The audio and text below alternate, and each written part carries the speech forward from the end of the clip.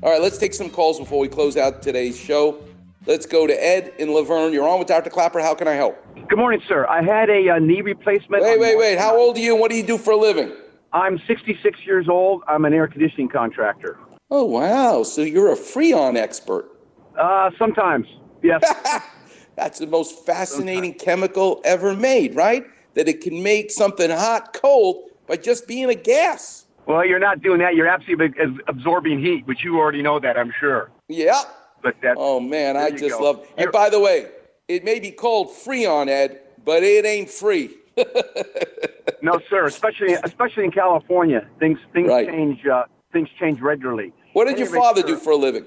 Pardon? What did your father do for a living? He worked for Water and Power. He was a lineman for Water and Power. So how did you get interested in air conditioning? A friend of a friend was into it, and I enjoyed working with my hands, and just kind of fell into it, and that was about 40 years ago. Do you ever use ultraviolet light to sterilize the duct? Yes, sir. That's a pretty common.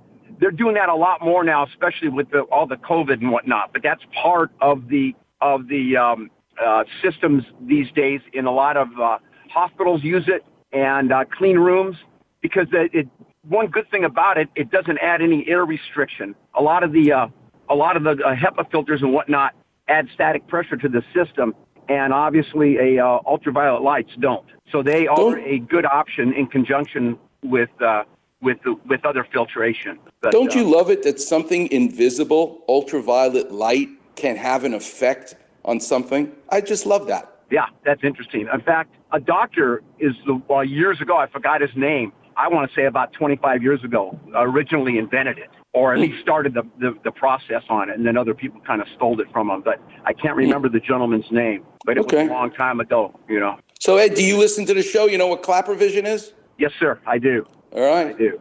All right, And let me see if I can help you. I heard Kobe a few minutes ago. I sure miss him. Yep, to be honest with you, it's almost like my mom and dad have passed away. My life is different now when your parents are gone. The Lakers, God bless them, it's still Jerry Buss's dream, but it's a different Lakers when Kobe ain't here, for me at least. And I'm still suffering, trying to get over it. Yes, sir. It's almost like it isn't real. I still haven't come to, Yep. It doesn't seem right, the world without Kobe in it. And the whole world fell apart once he crashed that helicopter. I think the whole thing started to go downhill once we lost Kobe. Yes, sir. But all right, how can I help? Are you there, sir? Yep, I'm here. Had a knee replacement March 9th. Started doing the therapy about 3 weeks afterwards. Bottom line, my bending has actually regressed a little bit. I was at 108 to a certain extent, and now I have to work really hard to even get to like 95 to 100. Mm-hmm. I don't know. I'm doing everything that they've told me to do, and I wonder if you had any suggestions as far as Are you kidding? Range of motion. Are you kidding? You're talking to Dr. Clapper. You think I have some suggestions of what to do with your stiff knee? Hell yeah. I'm sure you do. That's like me asking you an air conditioning question. There you go. Well, I knew you would have some advice for me. So there's a website which is Dr. Robert Clapper. You should go to it, and you'll see a woman 70 years old riding her bicycle on her street in her neighborhood the day after I did her knee. So that will inspire you. Go check that out. The greatest thing that you can do. So here, get ready for a Clapper Vision. You ready? Yes, sir. Your scar tissue is like a ball of dough in the pizzeria.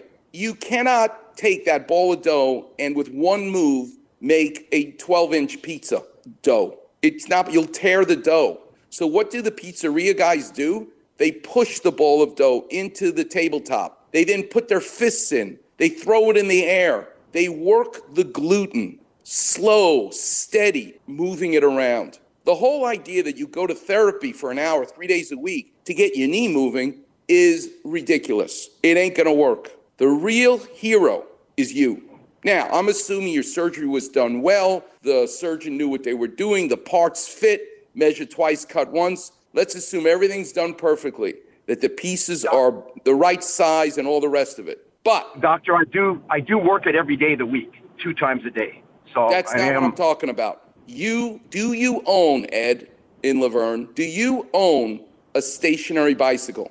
Not a stationary bicycle, but I do ride my regular bike every day of the week almost. I need you to buy yourself a birthday present, okay?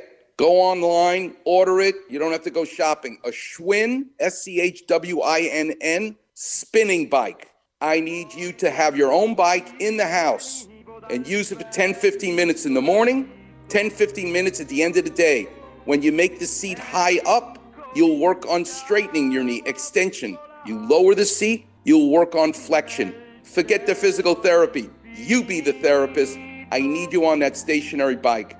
Until then, I'll leave you with Volare, which means I'm singing and I'm flying. And thanks so much for checking in, Ed.